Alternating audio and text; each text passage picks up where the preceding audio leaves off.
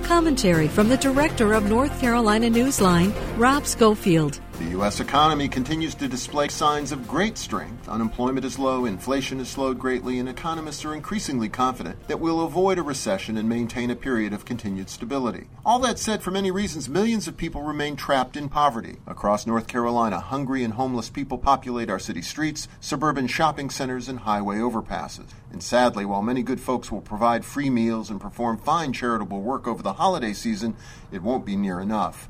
Happily, however, this tragic situation isn't inevitable. During the pandemic, we enacted affordable policies that put a big dent in poverty. Tragically, conservative opposition brought them to an end. And so here we are, better off than ever, but still plagued by needless suffering. The bottom line, our nation and state have all the wealth they need to fund a robust and universal safety net that would effectively eliminate hunger and homelessness, and to do so without harming a single billionaire. Surely that's a Thanksgiving prayer that all caring and thinking people can endorse.